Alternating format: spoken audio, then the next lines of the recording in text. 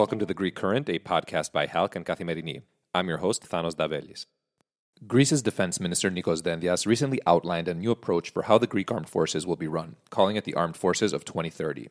Part of this new approach includes bolstering Greece's defense industry, as Dendias noted that Greece cannot continue to buy everything it needs from abroad without producing anything of its own. Vasilis Nedos, Kathimerini's diplomatic and defense editor, joins me to discuss the key takeaways from his exclusive interview with Defense Minister Dendias and give us an inside look at the changes Greece is looking to implement. Vasili, thanks for joining us again. Great having you on with us. Nice to be back. Vasili, on Friday, Greece made wholesale changes to the entire leadership of its armed forces, something you spoke to Defense Minister Nikos Dendias about over the weekend. What's driving these changes? Well, I think first and foremost is the decision of the government and the Minister of Defense on trying to create an ecosystem of a defense industry that will be, to a certain extent, local. So not just buying off the shelf, as Minister of Defense himself noted in our interview, but try to develop local capabilities. Of course, this is a medium-term plan in terms of smaller system, and of course a much longer-term project if we're talking for hardware, which, in my point of view, the circumstances for that are not there yet. So that's the first. The second one is that the new ministry needed leadership that could be able to take their armed forces in this next era, if I may use this quite bold word, because it will be a new era for the Greek armed forces if they will be able to reorganize in order to be more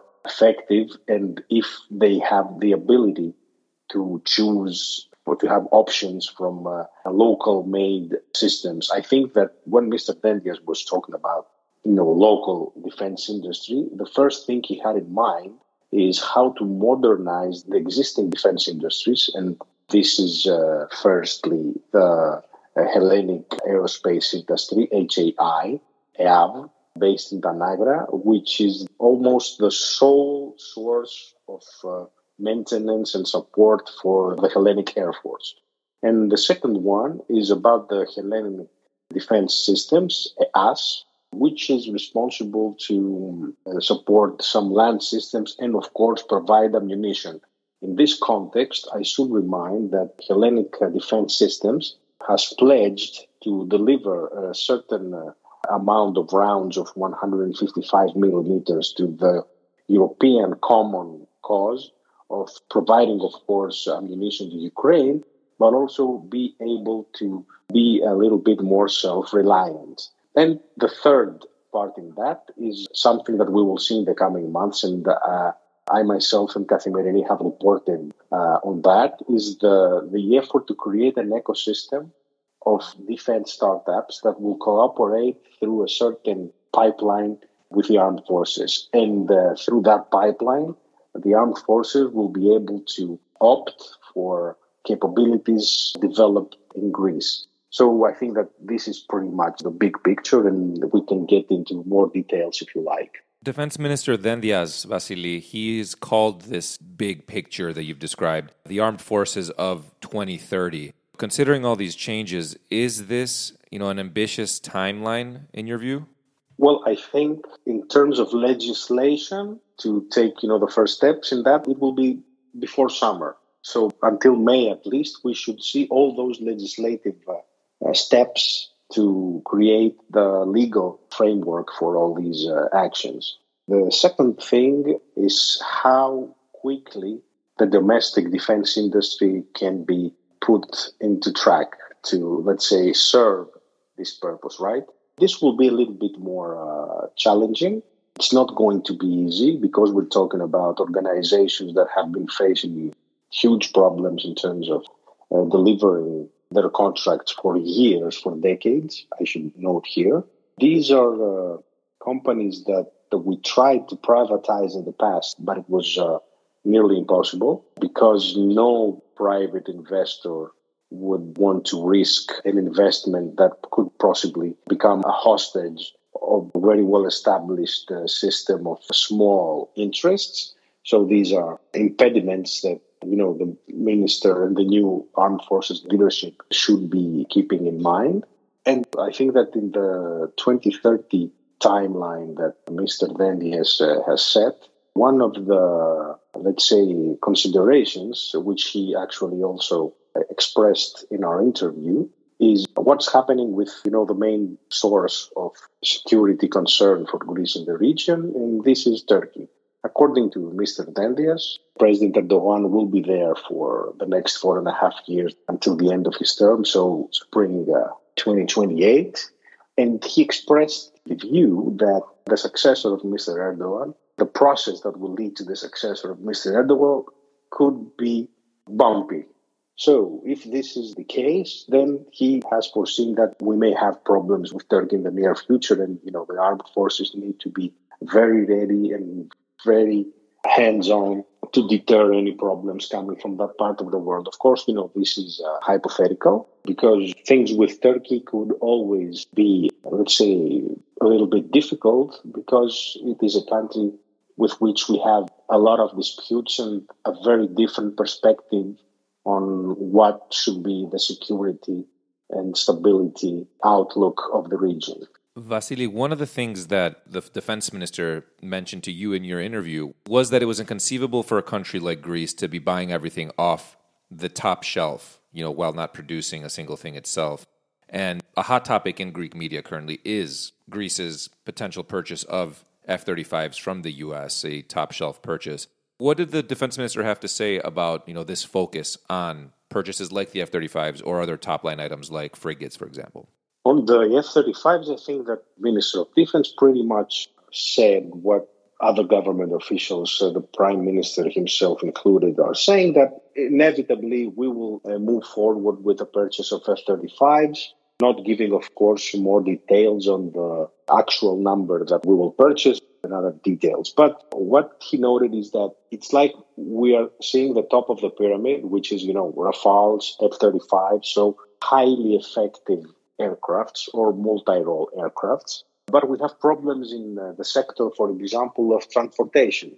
Our fleet of C-130s has very low availability rate. It's the same thing with the C-27J Spartan. Also, huge problem with helicopter availabilities too. So even though we have, top-notch pilots and very good equipment on the fighter side, our transportation capabilities are very low, if existing at all. So what the minister says here is that we should pay more attention to the basic needs that we have in terms of the Hellenic Air Force.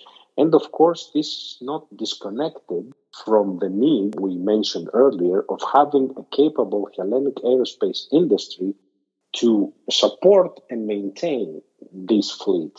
So this is a very important step. Now, the other one has to do with the frigates. I think that what he said is that we're going to modernize a number of Mykos. And on the overall question of the purchase of new units, what he said is that we need to have ships, main surface units such as frigates that are able, that have capabilities, that are armed well, and not be so much focused on the number of the units. Now, for people who follow these issues with a certain, allow me to say, responsibility and with no partisan intentions, everyone knows that one of the main problems of the Hellenic Navy is the difficulty to man the main surface units. So before going into the numbers of ships, we should be more interested on whether the personnel that serves on ships is adequate in numbers, and if its training is the one that is required, especially for modern units, such as the FTIs, the Bellaris are more widely known, that we will start having in the fleet from the next year on.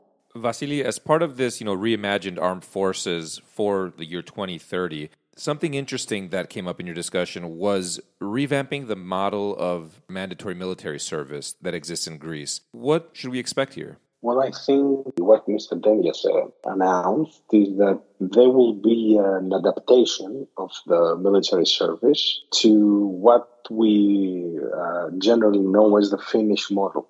This means that there will be expertise provided to the soldiers while they serve. And they will also be, and this is the most important part of the Finnish model, is that they will be able to return. We will see how often. They will be returned for regular retraining, so they could be easily integrated into a certain unit, and they will be able to follow all the doctrines and capabilities that have been developed in the years between their military service and the hour of need. Someone that served, someone like me, which served his military service and was dismissed nearly a quarter of a century ago.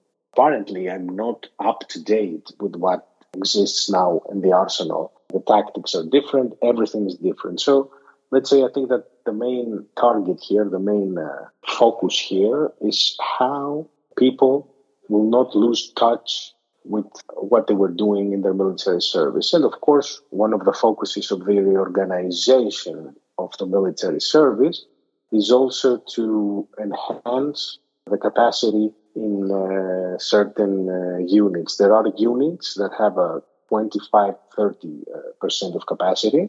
And I believe that even though we did not discuss that with the minister, but one of the things someone can do to enhance capacity in crucial units is by closing some camps, especially in the hinterland, that do not serve any purpose. But this is, of course, something we will see in the coming months. This has to be introduced as soon as possible if we are to have any kind of results in the next couple of years. Vasily, wrapping up, what other key items do you see on the horizon, especially when it comes to defense, an area that has become a cornerstone of the U.S.-Greek relationship? First of all, I think that what needs to be delivered as soon as possible is the letter of acceptance from the U.S. for the purchase of F-35s. Of course, the discussions, the technical discussions for the F-35 are going to be a bit lengthy. They could take up to a year. But these are technical negotiations. Right now, I think that signaling that the U.S. is unlocking the F-35s for Greece is mostly of political significance. And let's say the operational importance is something that follows in a few years. I think that, of course, Greece is interested in things that the U.S. arms industry can provide. I would say that, of course, there is interest for the Black Hawk helicopters. There is interest for armored vehicles. There is interest for items that are connected with the special operation forces. There are numerous things that the Greek armed forces would be interested in from the U.S. arsenal. Of course, there is that discussion about, the littoral combat ships. We will see how this will go forward. This is quite a controversial issue because these ships were, the Hellenic Navy declined to get into negotiation for those ships for certain technical issues they had. And, there will be discussions in this regard. It's not going to stop.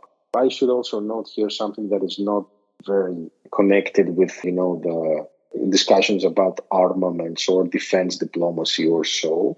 But I think that the 9th of February, the date that we know until now that the Minister of Foreign Affairs, Georgios Geropetritis, will meet with Antony Blinken in Washington, D.C. in the context of the 5th Strategic Dialogue, could be an opportunity to see if there is also margin for more engagement between the U.S. and Greece, also on things that are connected with security and defense. Vasily, thanks again for joining us. Always great chatting. Thanks for having me. In other news, the Greek Foreign Ministry is making high-level contacts to secure the release of the Greek cadet captain who was one of the 19 crew members aboard the Greek-owned tanker St. Nicholas when it was seized by an Iranian army unit in the Red Sea last week. According to reports, the Greek ambassador issued an official appeal to Tehran for the cadet captain's quick release. The Greek-based Empire Navigation Company that owns the tanker said on Monday that a local correspondent from their insurance provider confirmed the crew's safety. The tanker remains in anchorage in the port of Bandar Abbas in southern Iran. Finally, Israel's defense minister accused Turkey on Monday of serving as a de facto executive arm of Hamas, following the police detention in Antalya of an Israeli soccer player who made a show of solidarity with Gaza war hostages during a top-tier match. Israel's foreign minister also commented on the soccer player's detention, saying Turkey had become a dark dictatorship and calling on international sporting organizations to punish Ankara.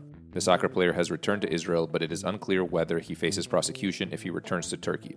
That wraps up today's episode of The Greek Current. Thanks for tuning in.